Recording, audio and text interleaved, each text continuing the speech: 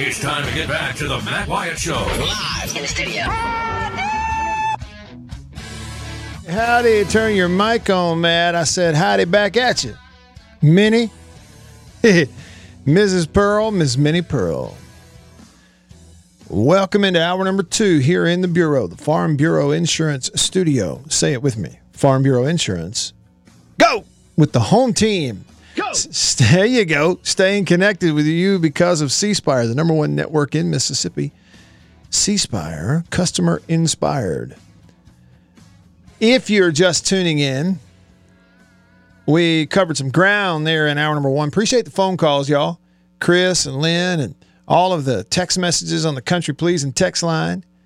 You know, I need to go back and cover this. Jackson Mailman, I mentioned a memory I had of watching a basketball game years ago in the Birmingham Jefferson Civic Center. That's where Jackson State's going to play in the SWAC tournament. And it was in the top. I was sitting in the top row. There were no more seats behind me. I was the last seat in the top of that place as a kid. And Jackson Mailman said, Matt, sitting in the top row is what I call being a ceiling fan. That's pretty good. Pretty good. Did you come up with that? I was in the ceiling. I was a whole lot closer to the ceiling than I was the floor. Promise you that. And anybody who's ever been in the BJCC knows it's like if you were to trip and fall on your way up, you're gonna roll to the floor. It's steep, really steep. That's where the pyramid in Memphis was. Same way, huh? Steep. Real steep. Mm-hmm. You're afraid to take a step when you're going down. Yeah, just don't look down. Yeah, hold on to something. Steven texted the show. He says, I've watched state baseball since the mid-'80s, and I'm aggravated too, but this season is not over. You got to win some games in conference play that you're not supposed to, and you're right back where you need to be. This team has tons of talent. One positive was it sure was nice to see Kellum Clark get it going again. Also, the ceiling for Hunter Hines is very high. Has that ball he hit landed yet? Yeah, either one of them. He says, we really need Sims and Simmons to somehow end up being okay. Yeah, Steven, you do. You know, it doesn't sound good, didn't look good on Landon Sims. He was pretty tore up about it, even right after it happened back on Friday night. Stone Simmons a little bit more mysterious, right? Because he finished the inning through 9 pitches and goes, I guess 3 strikeouts, gets in the dugout. We didn't see him again. And turns out he had a little tightness. Or at least that's what Steve Robertson from from 24/7 Sports is reporting. And we'll see what those results are. Yeah, I just think when you look at really successful teams in the past, you know, you've had that 1-2 punch on the mounds on game 1s and game 2s. You know, you look last year. I know McLeod didn't have the greatest postseason or the greatest Omaha, but he still was a high draft pick. Really solid starter for you throughout the year on Friday nights as a lefty. And then Bednar coming in there once he got healthy, first rounder and your College World Series MVP throwing on day 2. Well, you know, even with Sims, I don't think you had a 1-2 like that, did you? And now if Sims is out, then what do you have? So pitching becomes a real adventure. Chris called in earlier in this show, and he brought up 2017. That was a year you remember Jake Mangum would come in from center field and pitch. True story. So you have to manage it. And they're going to hit. I mean, they showed you that in spurts. And at-bats will build up at this level versus really good pitching. And at some point, you know, they're going to have some times when the lights will come on a little bit. They sure will. But there's going to be some ups and downs too. I mean, Hunter Hines showed you this weekend. Those 2 home runs he hit were, look, the one he hit Sunday is the one that you couldn't even see where it landed. Watching it on television, I mean, it cleared everything, right? Like it's windshield territory out there in the parking lot. But then on Friday night, you know, he had the home run, he had the rip double into the right field corner, and he hit the ball so hard that it made it look like he was playing on a softball field. He just made the field look small. The whole thing looked small, the way the ball jumped off his bat. It reminded me of the way it jumped off Kellum Clark's bat last year. And Clark got going, hit some balls really hard. Had 2 hits, I guess, and a home run back on Friday night. Logan Tanner got going this weekend, right? Really hit the ball well, had a grand slam home run on Saturday. And I guess he had did he have another home run on Friday? But anyway, he really got going to the point they started just walking him. By the time he got to yesterday's game, they were just walking him. And so what you really need is for Cam James to get hot. He's not there yet. He left some guys on base. And they're still trying to figure out second base, shortstop. You see what I mean? I mean, here you are 12 games in, and they're playing two different guys at short. And so they got all these question marks, and there's just going to be some ups and downs. But some of those ups are going to look good because Hunter Hines is going to hit some moon shots every now and then. Boy, and he does not get cheated either when he swings, does he? It's just this is a year where you came into it not really sure, and as it turns out, especially with an injury or two, you just don't have all the pieces in every little spot in place, plugged in. Let's go start the season. No, it ain't that kind of year. This is going to be a grow up, fight, scratch and claw, come home every Sunday night bloody and just hoping you got your nose above water and get ready for the next week. That's going to be the kind of year it is for State. It's just what it looks like. We'll see. Now, as soon as we say that, now they're going to go on a run and beat everybody 10-0 for the next month. Stranger things, but I don't think so. I think it's going to be a grind for them. And then hopefully, just like everybody, the whole deal is getting the postseason, play your best then. That's what it is all about. Speaking of, too, Southern Miss is hot as a firecracker.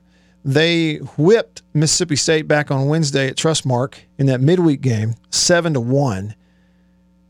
They lost the opener on the weekend on Friday at Louisiana Lafayette, Raging Cajuns, down in Lafayette, 5-3, good ball game, and then back-ended the series. Southern Miss won on Saturday 5-0, won again yesterday 4-2. Southern Miss is sitting there at 8-3 now on the year. This is going to be a fun midweek for them. They have 2 midweek home games. Tomorrow night they host South Alabama, a good baseball team.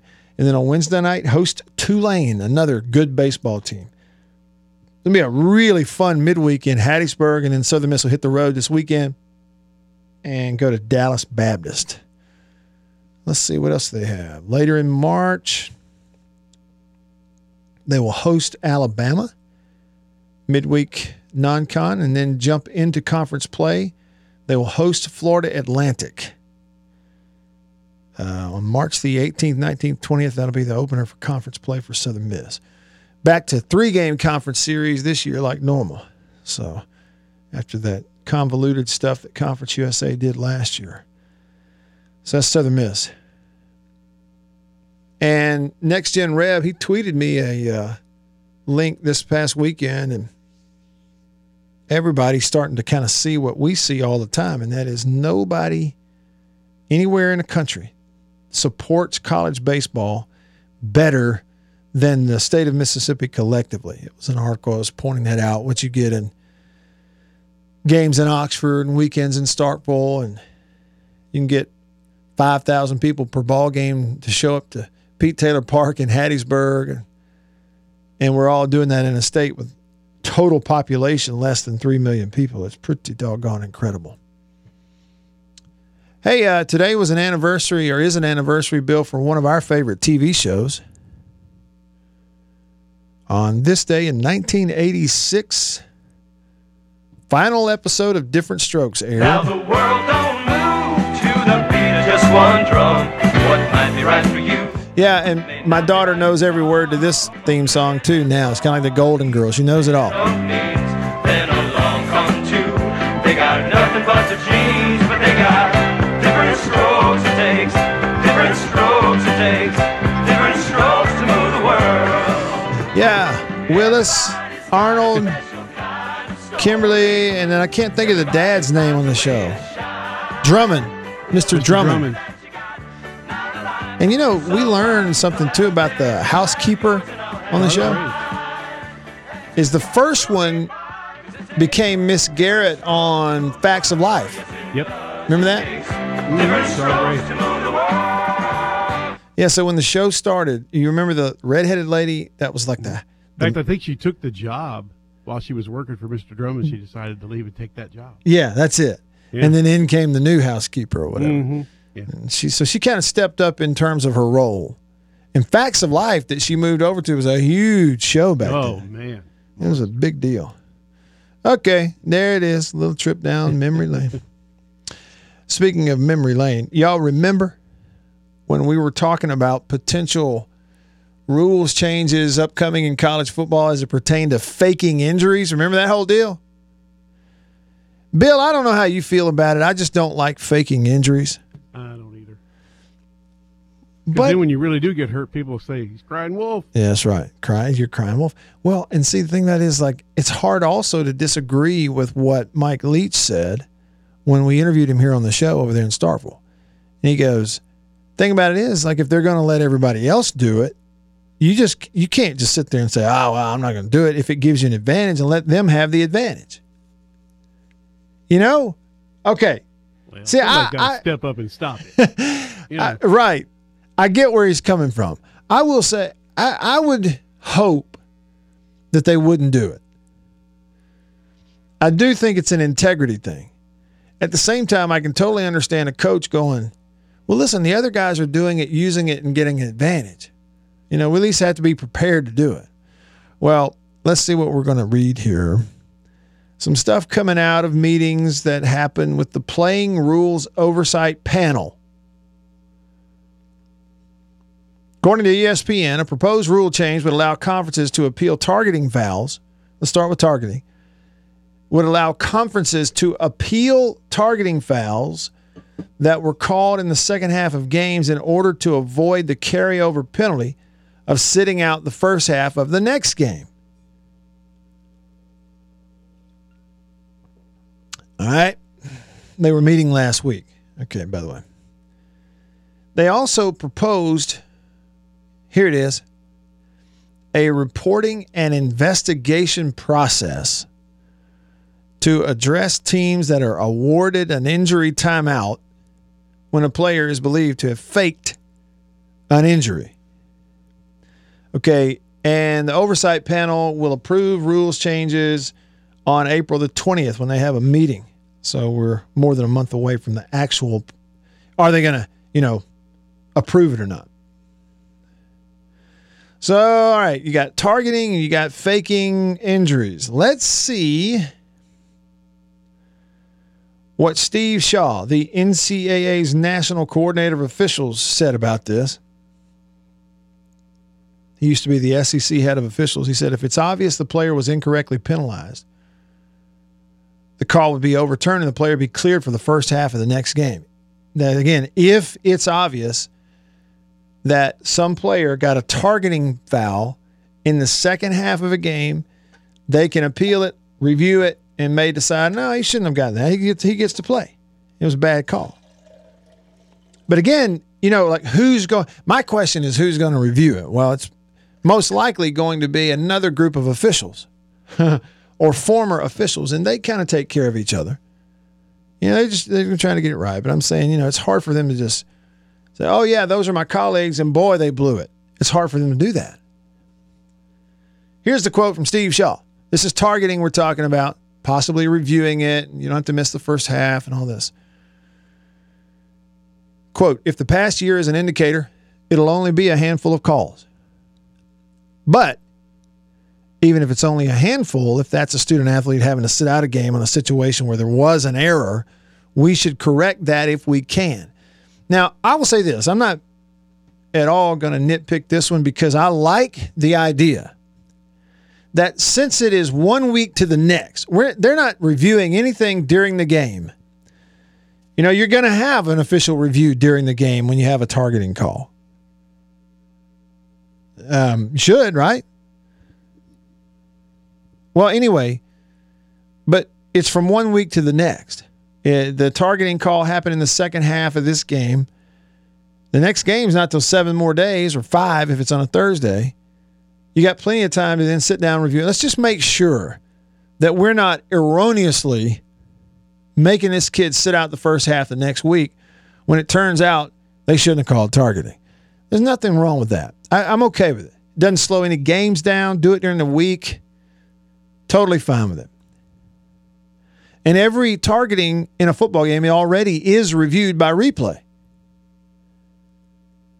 Right? The officials have to either confirm it or overturn it. And I don't know if y'all realize that, but that's different than other reviews.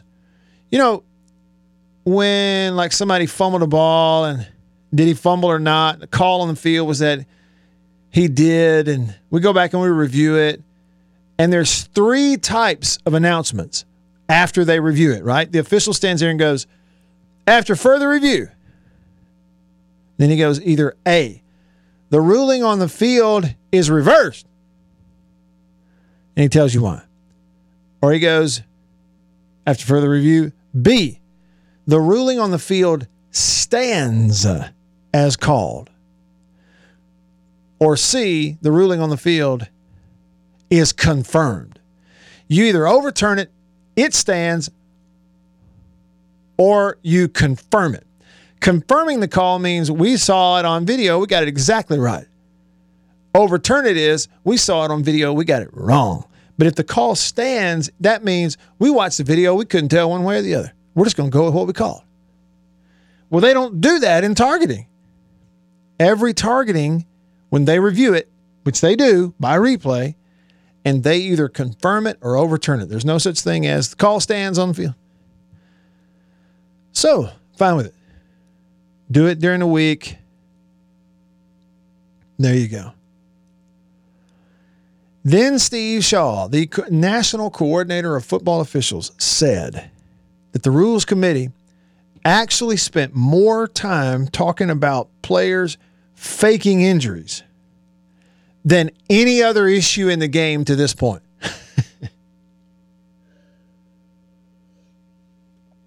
The way it is right now, you know, injury timeout, the player that's involved with the injury has to go sit out for one play. Come right back in. Get a free timeout, come right back in after one play.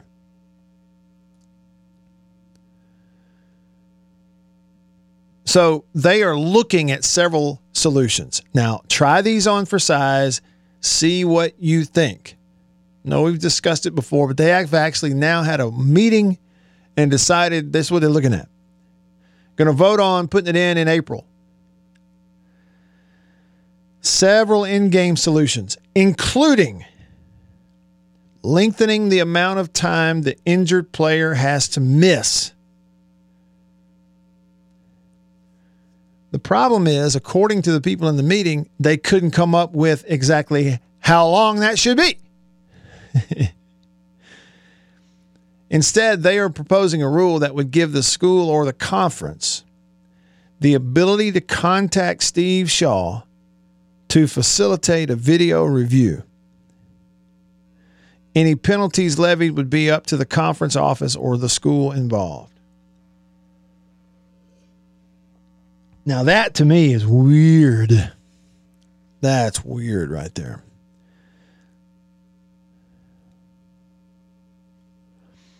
Stanford's head coach, David Shaw, said, I'd love to see there be severe penalties towards individuals that coach unethical things in the game. What's that sound like? David Shaw said, and this is unethical. And there have been severe penalties levied on individual coaches in the past. I would love to see that ratcheted up. That's David Shaw, head coach, Stanford, basically saying what we said here on the show. It is an integrity issue. It's David Shaw at Stanford saying, I will not coach players on my team to fake injuries for any reason. I will not tell them to take a dive. Well, coach, it may help you win. I do not care. Man, I respect David Shaw for that. Man, I respect him for that. Ratchet it up. Penalize the coaches. David Shaw is saying this. If the only way you're going to penalize teams, players, and coaches, teams, for faking injuries is by yards on the field, yards on the field, or even let's just say like you're going to fine the coach lightly. He's saying, guess what? They're still going to do it. It's kind of like I said when the whole targeting thing got started years ago. You're telling me you have an issue with this. All right, well, prove it. You're saying you have an issue. Steve Shaw, one of the nicest guys on the planet, a pro's pro. I've met him a few times, and that's what I honestly think about him. But I would say that to Steve Shaw, to David Shaw, the coach at Stanford, to Greg Sankey, the commissioner of the SEC, to every other commissioner, to every other coach. You're telling me that this is important to you. You're saying, not me, you're saying it was a problem last year. That's an integrity issue for the game. You're telling me you spent more time talking about this issue, faking injuries, than any of the others. Well, you know what? You're telling me you want to do something about it. Okay, prove it. You got a problem with it? Prove you have a problem with it. Here's an idea. Err on the side of penalizing people to dust for doing it. You could always walk it back. Hey, going into 2023, you might say, you know what? Our penalties last year for faking injuries were really stiff. We're going to back that off a little bit. But don't go light and at the same time, out of this other side of your mouth, tell me that it matters to you. Go severe or go home.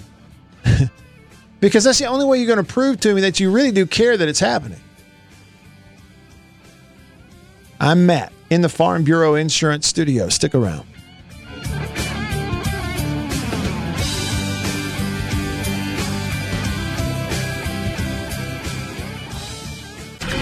At this time, we are proudly required to present More of the Matt Wyatt Show. We have another totally awesome episode for you today. All right, back. Here we go. Rolling along with you. This is hour 2 in the Bureau, the Farm Bureau Insurance Studio. I'm Matt. Y'all text me on the Country Pleasin' text line. It's 885-ESPN. Country Pleasin' Sausage. You can get it in grocery stores all over the place. Walk up in there and say, Country Pleasin', please. Now, I get mine at Walmart a lot. I need to make a trip down to Country Meat Packers, Highway 49 Florence, real soon. Over the weekend, I opened a new package of jalapeno and cheddar and a package of green onion flavored sausage. And I will admit I ate some of that for lunch. True story. Now, on the Country Pleasin' text line, Roshana texts me and says that the number one men's basketball player in the state of Mississippi is Iverson Molinar from Mississippi State. He is the 2022 recipient of the Howell Trophy, given out to the state's best men's college basketball player. So hats off to Iverson Molinar, certainly very deserving as compared to the other individuals here in the state. And Roshana, thank you for listening and sending that along on the Country Pleasin' text line. In regards to faking injuries, Tyler texted the show and said there should be a 3-play evaluation period for injuries. It would eliminate most of the fake ones. Actually, attempting to levy punishment for perception of seriousness of injury can result in unsafe playing conditions if a player is afraid to seek help for injury/cramps. Deter the behavior, not punishment. Not punish it. That's according to Tyler. You absolutely do run into. That's what we were talking about when we brought it up, a few weeks ago, when we saw that they were actually going to discuss this and what they ought to do about it. Tyler, is the faking injuries deal. You cannot ask officials at the game, on the field, in the booth. You cannot ask those officials to be the ones determining whether an injury is real or not. It's just no way to do it. And because of that, you've always had a gentleman's agreement. You've always had a certain level of integrity that people were just not going to go below. I'm talking about coaches, coaching staffs.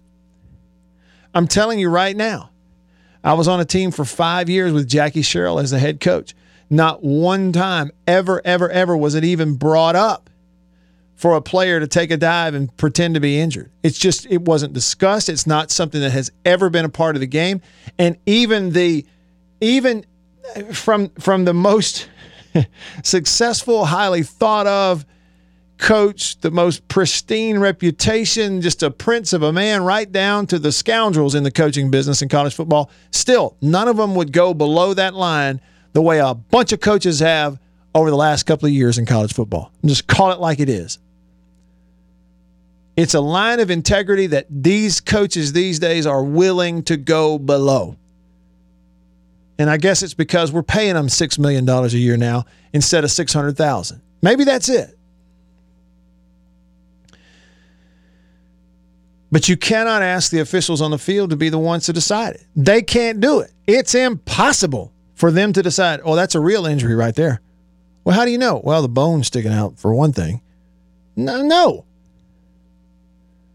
That's a fake injury over there. How do you know? Well, the bone's not sticking out. See, I mean, it's just stupid. It is basically a handful of coaches that last year in particular, a handful of coaches that were willing to just basically completely pull the rug out from under the entire game of football for their own benefit. That's exactly what it was. And now you got an issue. And it's going to run rampant. It began to run rampant last year. It slowed the games down, made them longer. That's an issue. It ticked all the fans off. That's an issue. So you got to do something. Okay, and Tyler says a 3-play evaluation period. You're injured. You're not out 1 play. You're out 3. A little harder to enforce, but still okay. Right, because if I'm a player, I don't want to miss 3 plays. I better be really hurt to be going out of the game. Same thing for the coach. You don't want him to miss 3 plays, right? Is 3 plays worth a timeout? You're trying to deter the behavior and not necessarily punish it. But I disagree, Tyler. There's got to be punishment. If a coach is brazen enough to even give players signals on the field, you have to punish the coach. And for any of the leaders in college football, coordinator officials, conference commissioner, coaches and ADs, anybody like that says, this is a problem, we've got to do something. Well, you know what? Prove it. If you really think it's a problem, prove it. Go harsh, you can always back it off. Go harsh. The level of discipline you inject into something is directly proportional to how much you give a flip.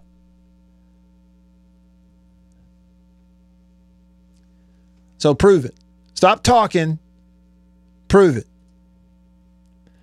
Jackson Mailman says, for an injury, I think the player should have to sit out for the entirety of the current drive in which the injury occurs. And see, Mailman, here's the thing about that. Lots of legitimate, totally above board situations where a guy gets cramps, especially in the early season. You know, and you might even need to get attended to. You might need to get some fluids on the sideline and wolf down a banana so you can get back on the field and make that goal line stop.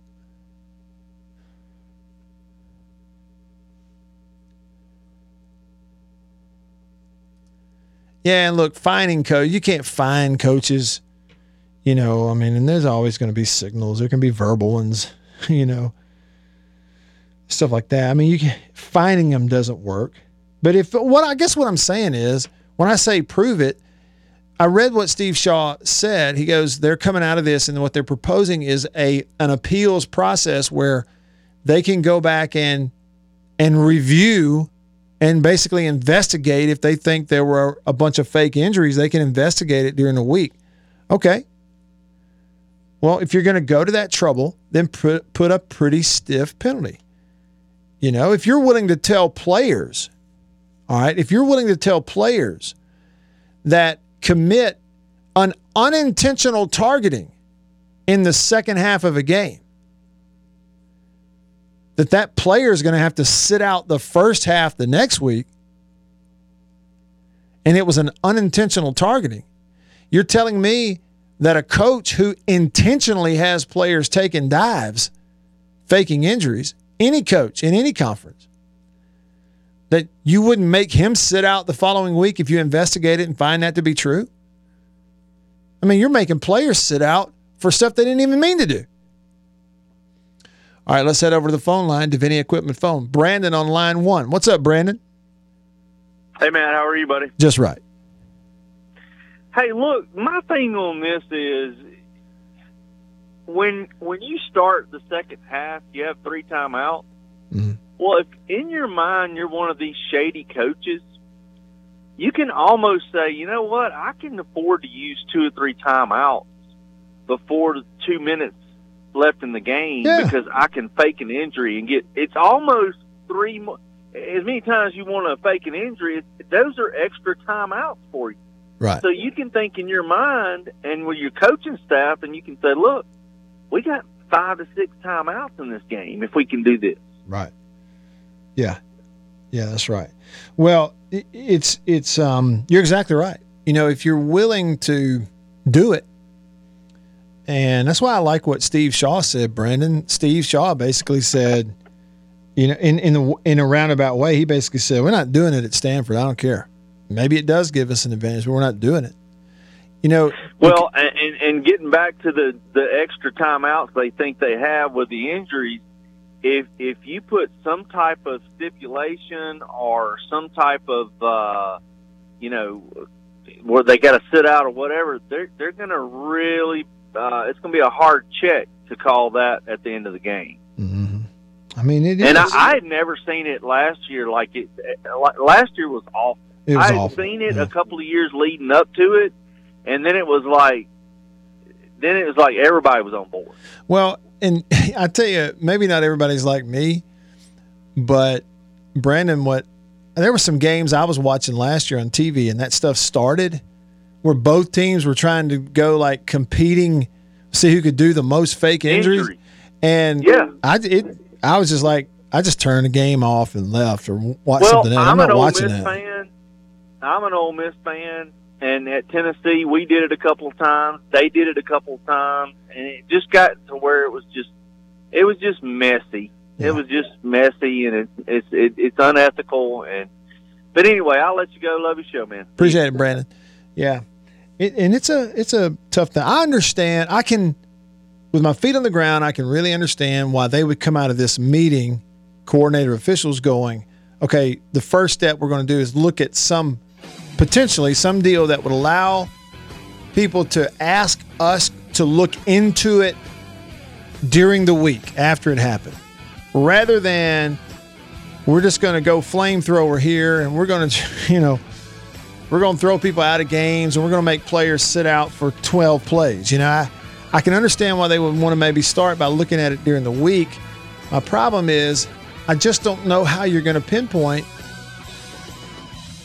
If coaches are willing to do something underhanded, they're going to figure out a way around it. So therefore, the penalties you stick on it have to be really severe. Because like you say, Tyler, you're trying to deter it. That's why they get paid the big bucks, to figure it out. I just get paid to point it out, I guess. I'm Matt. Stick around.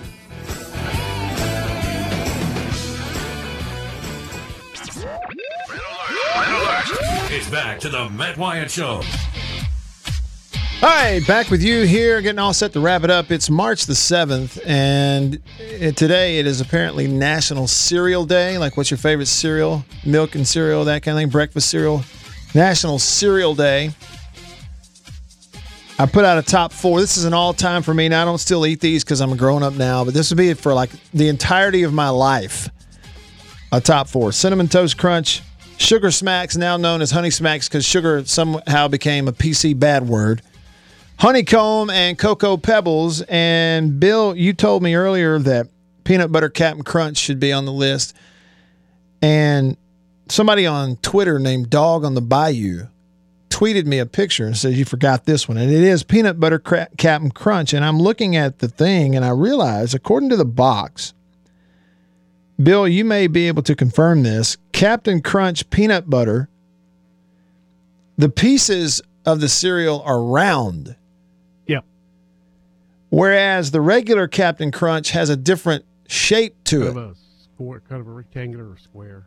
Yeah. Does anybody know what that shape is supposed to be of those bits of cereal in the original Captain Crunch?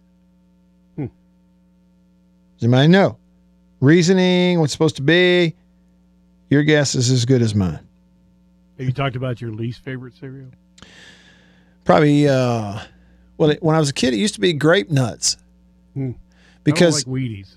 You don't like Wheaties? I'm a big fan of Wheaties. Oh, man. You know what I love that's not on the list, and I still love it to this day, and I've always loved it? Frosted mini wheats. Oh, yeah. Yeah, those are good. Ooh, Anything boy. frosted. I'd go to town on some frosted mini wheats now. I don't like the plain mini wheat things you get, but Not a fan of the plain ones. No. Very messy cereal. I'd have to say, they spray everywhere. Quite honestly, my least favorite is going to be cornflakes. Yeah. I got no use for them. Unless you're putting in one of those peanut butter bricks at the gas station. Or putting bananas in them or something. I do like Rice Krispies, too. Yeah, I like the rice. A little snap, crackle, and pop. Never hurt anybody. Yeah. Yeah, grape nuts. When I was a kid, 2 reasons. One, I tried some, and I almost broke my teeth trying to eat it. Were you wondering where the grapes were? And 2, yeah, they put the commercials on television constantly. Yeah. I'm like, man, it's Saturday morning. I'm 9 years old. Why are you showing me grape nuts? They got to be good. Nobody's eating that. Put Pee-wee back on. Okay, enough of that. Hey, I guarantee you remember this TV show, Bill. The Rifleman. Chuck Connor. Starring Chuck Connors. Yes, on this day, 1961, the 100th episode of The Rifleman aired. Now, my question for you, Bill, can you picture in your head the video that intro was? Mm-hmm. You know, you heard it there, but it was a video. Yeah, he's out in the middle of the street, and he's got that gun that's got that special kind of lever on it that fires as you. Yeah, it was a 30 as you add the next shell, it starts firing. That old 30-30. Yeah, lever action. They modified it with a lever action on it that fires it automatically. Well, here's the thing: you go back and watch the intro to The Rifleman. That was actually Chuck Connors doing the shooting. Yeah, it was. It was not like a stunt double.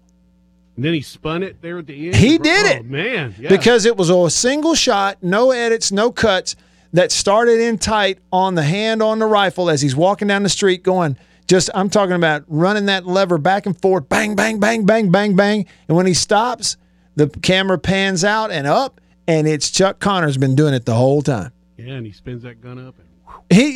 Look, you know how like the old gunslingers would take the pistol and twirl it around their finger? Chuck Connors twirled the rifle around his hand. And as he was twirling it, cocked it again for the next shot. He was ready to shoot again. He was ready.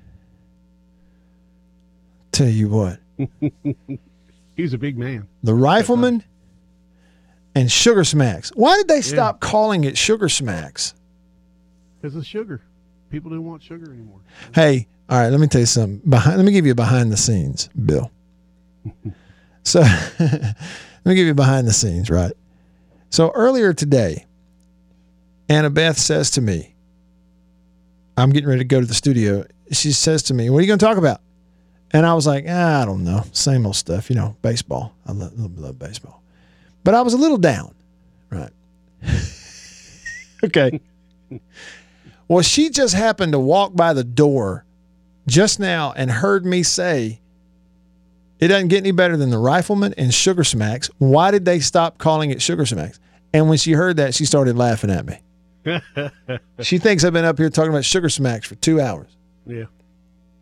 I mean, seriously, people.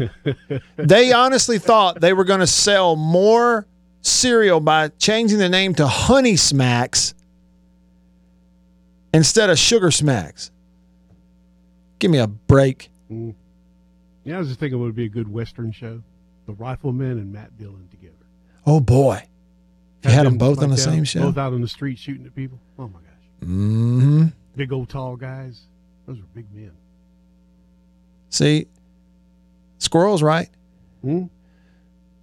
December the 10th birthdays like Sugar Smacks, and the Rifleman. Yes, what I'm talking about. And why is there a frog? What's this frog have to do with anything? What's the frog got to do with Honey Smacks?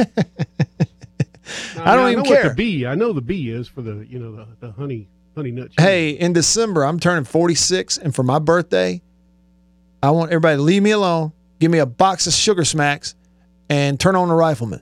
There you go. And just get out of the way. What a great intro, though. Y'all need. Hey, seriously, y'all gunslingers out there, people who y'all are into guns and you go out shooting for fun and stuff. If you haven't watched this intro to the Rifleman, look it up on YouTube. You'll see what I'm talking about. The Rifleman.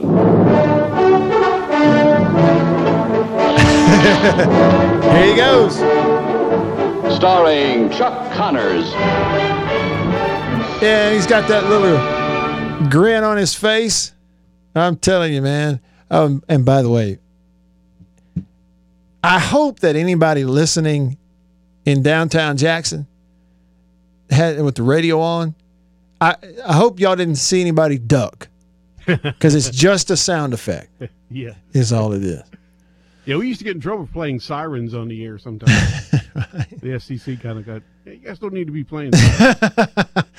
Right, I can understand. Nails had a solution on the faking injury deal. He said, don't let coaches talk to players during any injury timeouts except the injured player. Make coaches stay on the sidelines, players stay on the field. Yeah, don't have a huddle up. I would agree with that. PT for MSU texted the show, and he said Chuck Connors played both professional baseball and basketball. Yeah, he had good hands. To do what he was doing with a rifle, you had to be somewhat sort of an athlete, for sure. Hey, let's talk to Judy before we're done today. She's hanging on line 1 of the Davini phone. Hey, Judy, what's up? Hey, Matt. Did I hear you say you don't like Tony the Tiger Frosted Flakes? No, I like Frosted Flakes. I don't like Corn Flakes. I got no use for Corn Flakes unless people are putting them in. You know how they make those peanut butter bricks and wrap it in? No. Yeah, well, just trust me, it's really good. Anyway, I'm sure it is. I'm cool. sure it is. No, I'm okay with sugar flakes, whatever you call them. Yeah. What about on the TV show, Sky King? And his niece Penny. Oh, I remember it. Flew the plane. Yeah, I remember it from the Sky Ranch. From the Sky Ranch. Yeah. One of my favorite shows. Matt's probably a little too young for that. What's the name of that show, though, Bill? Sky King. Sky King. Okay. He was a rancher that flew a plane, and it was called Sky Ranch. Okay. He flew around in this plane a lot. Yeah. Sky King. You have to look it up. It was a good show. It was a really good show. I'm really into old shows right now. Mm-hmm. That's another good one that you probably like to watch. Okay. Hey. Don't talk about old stuff. That's not what I meant. Retro. There you go. Classic. There vintage. I'm really into vintage shows. Vintage. Gotcha. Yes, sir. That sounds better. Thank you. Y'all have a good week. You too, Judy. I'm kind of a vintage kind of thing. Yeah, Sky King was a really good show. It's another one of those that was on, Let's see here, Bill. There was a couple more. I don't have the sound, but on this day in 1975, the final episode of The Odd Couple aired on ABC. That was in 75. How about this? This day, March the 7th, 1982, the NCAA basketball tournament selection show was televised for the first time. 1982. And here's another one for you. The following year, on March the 7th, 1983, now listen closely or it could confuse you, ESPN televised the first live professional football game on cable. Not network, ABC, NBC, on cable. This day, 1983, ESPN aired a game between the USFL's Birmingham Stallions and the Michigan Panthers. There's some trivia for you someday, folks. Now they're back. And now the USFL's back. But the first televised football game on cable was a USFL game back in 1983. Birmingham versus Michigan. And that, as they say, is the rest of the story. Stole that line. Sure did. Thanks for all your texts, your calls. Bill, I appreciate you, as always. You too, sir. Have a great night. For Bill, I'm Matt, and everybody here on the show in the Farm Bureau Insurance Studio. We'll see you tomorrow.